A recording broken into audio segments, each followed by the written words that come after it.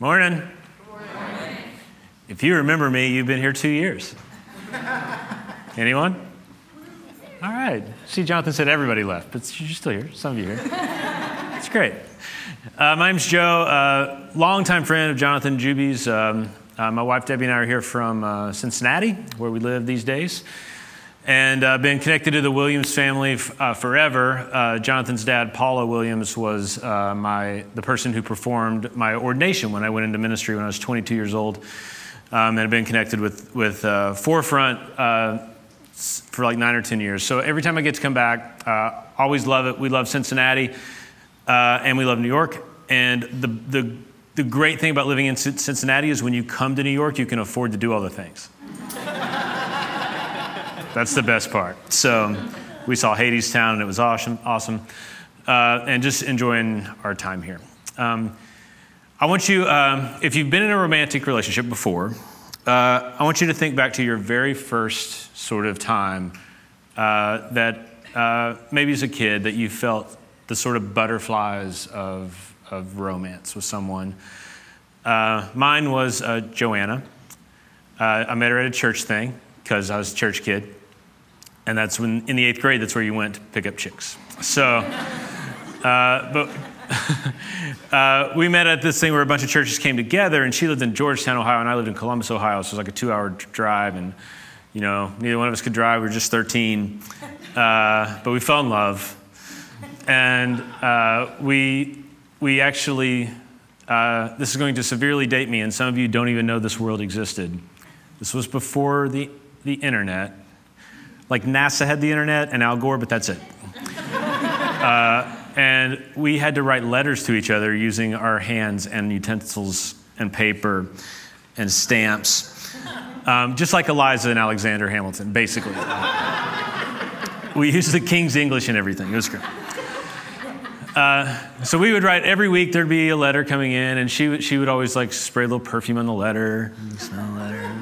We got our 8th grade pictures. We each sent our school pictures to each other. And then we get to go visit each other like every 3 months, and we could talk one of our parents to driving us to the place or whatever. And so I remember going to visit her in Georgetown, this little tiny town, southern Ohio, and had my first kiss there under a willow tree. It was very like all-American romantic sort of thing.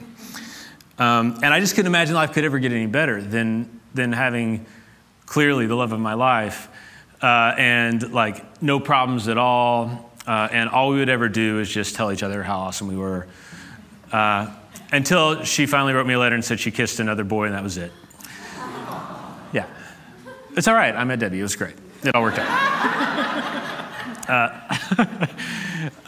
Yeah, and then I'm heartbroken, and then everything started to change, and I began to realize things as now a grown-up 14-year-old. I'm like, oh, this is how it works. This is how life goes. I get it. And so that tough exterior began to build. And over time, I began to realize the things you love the most will sometimes, the people you love the most will sometimes hurt you. And that love is really a journey that you love, right? All the grown-up stuff. But when you're 13 or 14, like it was just crushing. And that romance that I thought was supposed to last forever, I realized is just a trick to get us to fall in love with people. And then the longer you're in love, you can bring it back on purpose. But it's more than just those butterflies, right?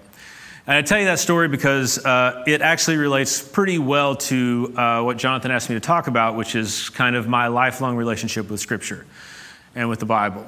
I originally, when I was a little kid, I grew up in Appalachia, in Ashland, Kentucky, and we love the Bible down there. So my parents, I'm an only child, which explains lots of things, but I'm an only child. We weren't going to church in like the navel of the Bible Belt, or the Bible Belt, like just above the Bible Belt.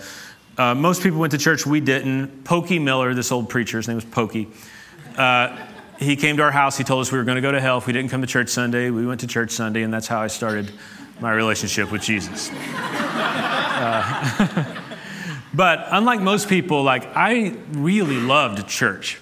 I didn't love like the preaching from Pokey and the stuff the old people did, but we had Sunday school class, and I don't know, I can't remember any of their names or faces, but these, what seemed like little old ladies, they were probably in their mid-40s, right? But as an 8-year-old, you don't know, they're just old. So they would tell these stories. And the grown-ups seemed to spend a lot of time using words I didn't care about. But in Sunday school, they told us these crazy stories from the scriptures, and I loved them. I was an imaginative kid. Like I said, I was an only child. I was my own best friend. That never bothered me at all to just sit around and think about things. I was way into Star Wars. I can remember, I think Empire Strikes Back was the first movie I ever saw in a theater, and then later the Ewoks would come. But I just remember thinking like, man, I just wish this stuff was true. Like, I want to be a Jedi so bad, and I want a lightsaber, but not just any lightsaber, like one that can use the Force to come, and then I want to fight the bad guys. And later on, as I started to grow up and could read more, I started reading Tolkien and The Lord of the Rings. I'm like, oh, why can't this be real life? Like, I want to know Gandalf, and I want to go on a journey, and I want to go on a quest. Some of you, if you're younger than me, it was maybe Harry Potter or the Marvel Universe or whatever. But it's these myths and these stories that captivate us. And they seem so real, but then you leave the theater and you're like, oh, like, really? Like, real life is so freaking boring. Compared to lightsabers and Gandalf. Gandalf's so great. And then I went to church, and here were grown-ups who believed fantastical stories. And then when you pressed them on it, they're like, no, we really believe it really happened. And I was like, wait a second. So this desire I have for this fantastical universe, it's real? That was mind-blowing to me. And I couldn't understand how the other kids wouldn't be into these stories. I'm like, guys, we cracked the matrix. Like this, a dude got swallowed by a fish and lived in it for 3 days. And he prayed, and then the fish vomited him out. These people are saying that happened. I'm like, a dude had a whole nation follow him, and he stuck his stick in the ground, and the waters parted, and they walked across, and then the waters came in on the Egyptians. The other thing I loved about the Hebrew Scriptures as a kid was they were so violent. I love that. Like, all that testosterone just starting to come into my system. I'm like, oh, this is so great. So much blood and war and like little boy stuff. Like, it was so, and magic everywhere. People walking on water, turning water to wine. Oh, it was awesome. I loved it. I loved every story. I fell in love with it. And then something started to happen. It started to crack a little. What I began to notice growing up in this church was the same church that gave me these fantastical stories that I love and still love. They also taught me that, they basically said, there have been Christians for a couple thousand years. I would find out later there's actually 32,000 varieties of Christians in the world, best we can tell. That's a few. And they said, luckily for you in Ashland, Kentucky, you found the right ones. Turns out, all the other ones are wrong, only we are right. Because, we're in Ashland. And God has enlightened us enough to use our intellect to figure out that this is exactly how this book should be interpreted. And as a kid, it kind of made sense to say, well, we're a different religion. So even though I wouldn't say this now, as a kid, it sort of made sense to say, okay, Christians are right and Muslims are wrong or something like that. But they're like, no, it's not that. It is that, clearly. But the 30 other churches in town, they're all going to hell. They're going to a literal hell. Especially, they said, the liberal churches, the ones that believe that Jonah wasn't a real person that got swallowed by a fish, that it's just some myth to teach us things, they're going to burn in hell. Luckily, I thought to myself, those churches don't believe in a literal hell, so they're good. They're fine. It took me a while to figure that out. And then, so what was happening was, which is what happens, not just in all religion, but in any little subgroup we put ourselves in as people, right? A doctrine of exceptionalism had developed within this culture. And one of the clear marks of that is if you look around, everyone is exactly the same as you. Looks the same, talks the same, believes the same. And it feels safe. I don't blame them so much. I do think it is a human, I think it's an evolutionary thing, actually. I think we have to go against our instincts to not do that.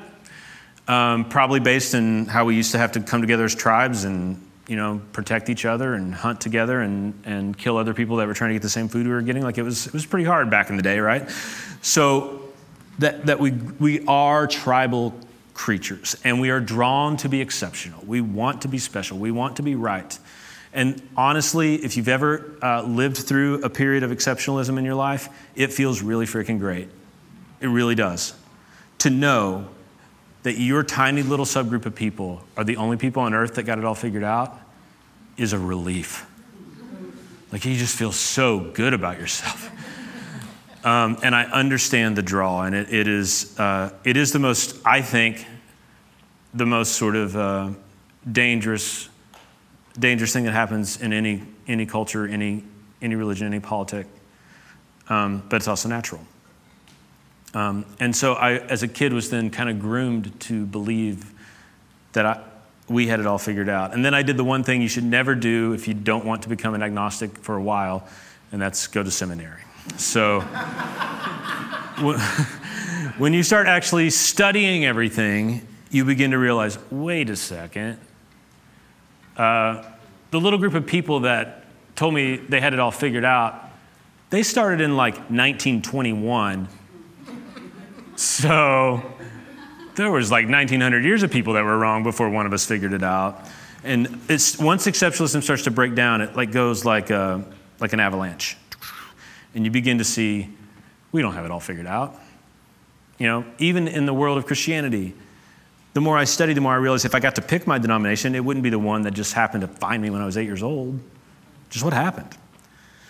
And my relationship with the Bible began to change. It went from the romance of a little kid to the handbook to prove I was right. And now, as I began to question things, it became like the thing in my life that I had to constantly spin. Because I was going into full-time ministry and it was my job, and I did love God and was a Christian and wanted to figure that stuff out. But there were parts of the Bible that I realized I didn't like. So luckily we didn't do like the church calendar like mainline churches do, so I just never preached on them. But I knew they were in there. Stuff I hated. I didn't like it at all. When people would ask me about it, I had read enough to spin it, or just redirect. It's like I was constantly on Anderson Cooper or something being asked about the Bible. Just don't answer the question they ask. Just ask this. And as I began to explore more and more that some of the things that I was ignoring were actually affecting real people's lives, it was exhausting to constantly sort of have people ask me the questions I would ask and give them an answer that would make them feel better, because it made me feel better 5 years ago, but it wasn't working for me anymore. I did a lot of that, which was fine, because now 5 years later, they're where I was or whatever. But it was sort of exhausting, and always having to prove that the Bible was right, that it didn't have contradictions, those sorts of things. Because I still needed Scripture to be what they first taught me it was, and I didn't have a way to see it any other way. I quit being a pastor, started studying improvisational comedy with the Second City in Las Vegas, and I thought I was going to take those classes to learn how to be funny. Turns out I was already funny. I didn't need the classes. What I learned was something much more deep, and blindsided by it. Improv actually became my religion, really, in many ways. The first teaching of improv is to be present. It's to say yes. Say yes to what's happening. Don't think about the future. Don't think about the past. Be in this moment. Ironically, I was the preacher who quit his church to do comedy classes, but it was in the comedy classes that I learned how to meditate, how to be present, how to be spiritual. And I began to realize the more I learned about improv that maybe improv is meant for more than just comedy, and that if you really think about it, unless you're super weird, every conversation you have is improvised. And if you memorize your conversations before you have them, that's weird. And the world is improvised. And we think of, in the acting community, improv is this little subculture thing, because in acting we memorize lines and we do that. But in the real world, you don't memorize much. And the people that do, they really do sound fake and weird. And I was like, oh, so if the world really is improvised, then maybe these people that wrote these scriptures were sort of improvising it as they went, to the best of their ability, to how they understood God. And maybe the gospel is improvised, and in many ways, I began to unpack what it might mean for me if God is an improv God. If he's saying yes and with us as we walk through life and as we walk through history. And that the scriptures are a reflection of people doing their very best in that moment to understand who God is, to say yes to God, even if they have a flawed understanding of who God might be at times. As scripture began to shift for me and I began to think of it more like that, some of the things I was worried about, I was able to answer them for me easier. So,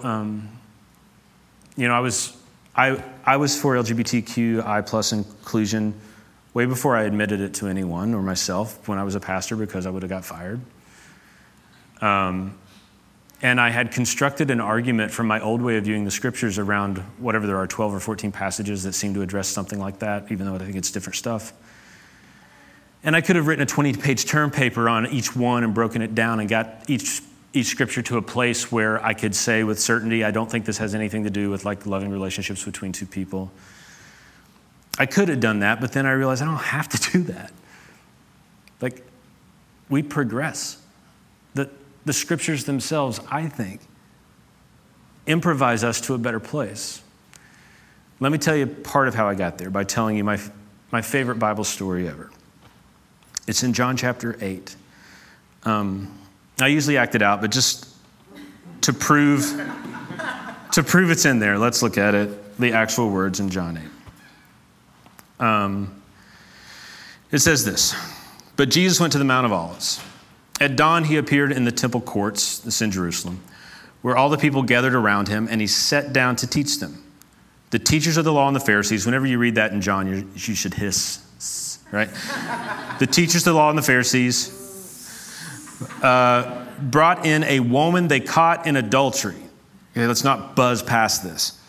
These creepers watched a woman having sex and grabbed her in the act and started to drag her out. This is only a capital offense if two people see you actually doing it. Weird, right? So they grab her, naked, and drag her through the town. It says they made her stand before the group and said to Jesus, "Teacher, this woman was caught in the very act of adultery. In the law of Moses, in the scriptures, and the law of Moses commands us to stone such a woman. What say you?" I like that reading better. "Now, what do you say?" They were using this question as a trap in order to have a basis for accusing him. This was a brilliant scheme on their part, actually, if they want to discredit Jesus. Everyone that Jesus is teaching, all those people around him now, a lot of them are prostitutes. Some of them are mob bosses and mobsters, but they've all got a checkered past. And if Jesus were to say, the scriptures do clearly say, if two of you saw this woman doing this, that we stone her. So let's do it because we love the scriptures. Then every single one of Jesus' followers would be out of there so fast because they've done the same stuff. But if he were to say what we kind of want to happen, I think, and be like hippie Jesus, like, dude, no, come on, man, it's cool. We all do stuff. Like, that's the kind of Jesus I think we want today. Like, that's cool. If he had done that, then even if he wanted to be hippie Jesus, I don't think he did, but even if he wanted to do that, that's a capital offense. He just said, I don't believe in the law of Moses. In that culture, he goes to jail, maybe gets killed. It's a great trap. So what it says here is that Jesus bent down and started to write on the ground with his finger. No idea what he wrote. No idea. Anybody tells you they don't know. I think he's just doodling. That's what I do. Like, what am I going to do? What am I going to do?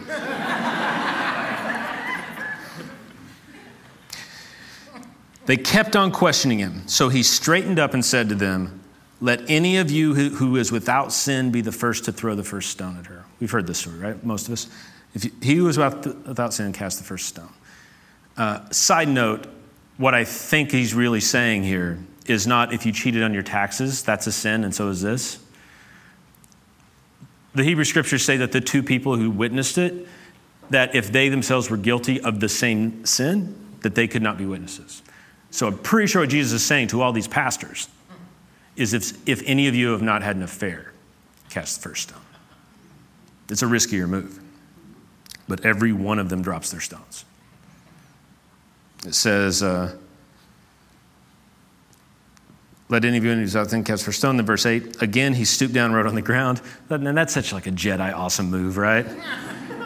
Doodle, stand, say the thing. That thought that's going to make them all run away. Doodle, back to doodling.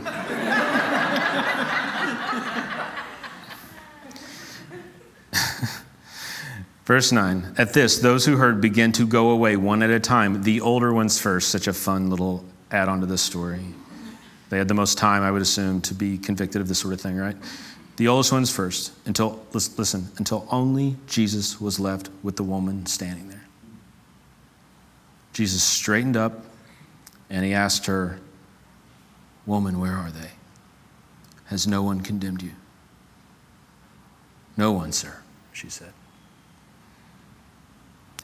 Neither do I condemn you, Jesus said. Go now and leave your life of sin. It's the end of the story. I love it. Here's the problem. It shouldn't be in there. It's a later story. There are a handful of scholars that try to make a case that it should be in there, but I guarantee you they're making that case because they love it as much as I do. And they want it to be scripture.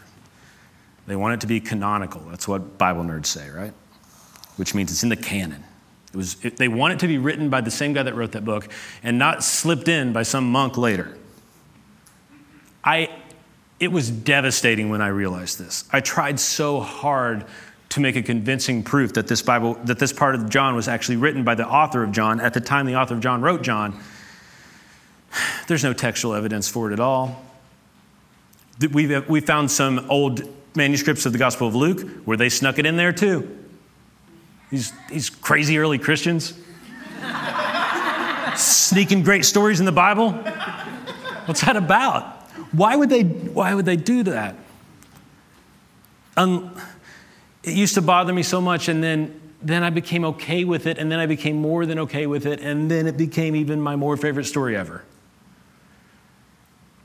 This story is so true that they made sure it got in there. It probably didn't happen. I'll give it a 2 to 5% chance that it's rooted in some sort of historical memory where the historical Jesus had some interaction. But a few hundred years pass, it's hard to say that is true. Could be. It's, in my opinion, most likely a myth that developed from the early Christians. And not just any early Christians, but the early Christians in the Johannine community, which means, there are the synoptic gospels, Matthew, Mark, and Luke. They all look like they copied off each other. And then there's John, which is very different. And John is a later dated book. I think about 80 to 100 years after Jesus. It's the second generations of Christians writing the account of Jesus' story. And what we see in that is an evolution or an improvisation of the understanding of Jesus. I think a closer representation to who he really was than what the people who were actually alive with him saw. This is my opinion. Matthew, Mark, and Luke don't worry too much about Jesus being divine. His Son of Man is what he likes to call himself in those books. It is very important to whoever wrote John that Jesus is seen as also Christ. In the beginning was the Word, and the Word was God, and the Word was with God. He was with God in the beginning. In him was life, and that life was light to mankind. That's how it starts. To the Johannine Christians, Jesus was not just a man, but he was God, fully God. And the rest of Christianity, they would argue that one out for about 350 years. But to this church, they believe that so much. So when you read stories about Jesus in John, what you are reading, I think, is this community saying, this is what God is like. This is what God is like. This is what God is like. And when it came time after wrestling with Jesus and loving Christ for several generations, I think they just saw this story as so central to who they were. What if this story is in the scripture, because it became the gospel that people lived by a few hundred years after this book was written and see how it's sort of matured. What are they trying to say in this story? Well, I think what they just see Christ, centrally Christ, as powerful and more powerful than the things that are out to get us. Those Pharisees, they represented the establishment, the power, the religious power, the political power, the economic power, all the powers of the world. These are the things that still scare us. If we're being really honest, what are the most powerful things really on planet Earth? Politics, religion, economics, and all the violence that any of them can unfold. That's it. Those are the powers. These powerful men surround Jesus. He doodles, says one line, doodles, they're gone. That's all it takes. Yeah, maybe a couple hundred years later, Jesus needs a second to figure out what to do. Like he didn't do that a lot in the Synoptics. He just knew what to do all the time. But here we go. Out they go. What they believed in was a Christ more powerful than the most powerful things in the world. They believed in a Christ that was greater than Scripture. A Christ that they would put in this story head-to-head versus Moses. That's a dangerous, nearly heretical place to go. A Christ that would say, in essence, what he does say in the Synoptics, which you have heard that the law says this, but I tell you this. Moses said this, but this is what I say. Richard Rohr, who I'm sure you've heard of. Does he quote him every week? Yeah. He's this interesting Franciscan Catholic hero of burnout, confused evangelicals. It's super interesting. And he says, the hardest thing for evangelicals to do is to love and trust Christ more than the Scriptures. And he says the hardest thing for Catholics to do is to love and trust Christ more than the church. And of course, we all ought to love and trust the Scriptures and the church. But Christ first. The living, dynamic, real presence of God in us. And I think in this story, part of what they're starting to say is it's Christ over Scripture, even though Scripture's great. And then it's Christ over condemnation. Obviously, just from a narrative standpoint, that's the point of this story. This woman was condemned, meets Jesus, she's not condemned. And Jesus says, where are those who condemn you? And she says, they're not here. You know why they're not here? Because he Jedi mind tricked them out. Because he did it. Because he got rid of them for her. And then he says, I don't condemn you either. The only one in the story that probably has the authority to condemn her doesn't. I don't condemn you either. This was the gospel that seemed to be developing in the generations after Jesus. Imagine a world with no condemnation.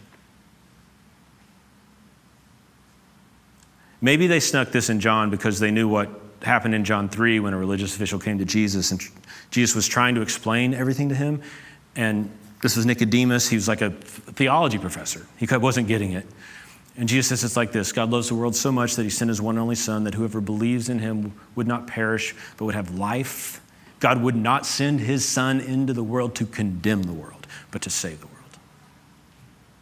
This story fits great. No condemnation. And the last thing is that Christ is greater than sin.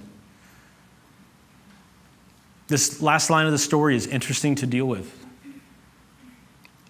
Again, and part of me just wants hippie Jesus to wrap it up, right? Does anyone condemn you? I don't condemn you either. Have a great day.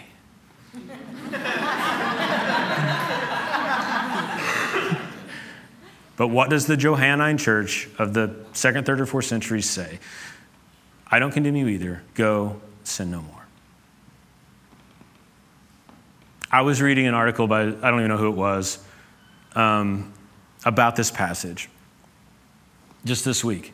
Obviously liberal, progressive, I agreed with every single thing. Almost everything I wanted to say, this person said it. I don't remember if it's a man or a woman, just said it. And at the very end, they're like, well, just remember when he says sin no more, that we're not even sure this text was supposed to be in the Bible. All right, come on, you crazy liberals. Like, and it's fine, in an improvisational way. If we decide we don't need this language of sin anymore to fully grasp and understand the gospel, I don't care about that word.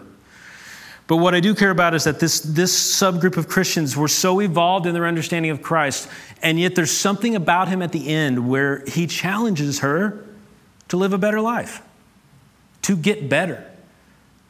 Part of why I don't like it is I know in that culture she was probably more or less treated as property and a slave and didn't have a choice if someone raped her. I don't like saying don't sin no more if she was a victim. That feels super weird to me. Didn't feel weird to the third century people. Maybe Jesus isn't talking about her sexual stuff. Maybe sin means something different in this story, in this context. But what I think about a lot is in that story, it's the religious people that surround her in their fancy garbs and who all they want is everyone's respect and to be heard and to do what we say. And so they yell it all the time. And Jesus comes along as the people whisperer. He doesn't yell very often, only to those guys, actually. And so when he sends them away, what they desperately want, what those guys desperately want is to be able to yell at the top of their lungs, stop sinning, and everybody stops sinning, and they won't do it. He says to her, after he has not condemned her and still doesn't condemn her, he says, in my mind, I read the last line like this right now. Where are they? Those who condemn you, they're not here. I don't condemn you either. But stop it. Change. You're killing yourself. That's how I interpret it. The call to Jesus is always a little uncomfortable, and usually in ways we don't expect it to be. So I believe that Jesus can whisper grace and love to us so long that we actually want to start changing the way we live. Let's pray.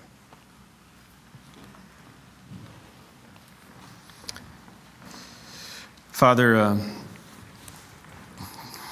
I thank you so much that this story was preserved for us.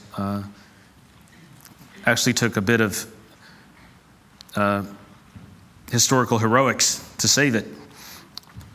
And I resonate so much with the Jesus of this story and the Christ it presents. God, as so many of us have gone on this journey with Scripture and have abandoned sort of myopic thinking and exceptionalism, have felt that there's less of a need for us to kind of spin doctor things, but to deal with with which we don't understand and to express our doubts. Thank you that we've created a culture like that in many places in our world. Help us to continue, though, to wrestle with those things that convict, that make us want to change. And above all, God, I just ask that we could go out today and live as if we are the Jesus of this story, not just the woman. That we could go out with the power you give us over the powers, over religion, over condemnation, over sin. And that we could whisper to those around us that they're not condemned either, that they're loved. We pray in Jesus' name.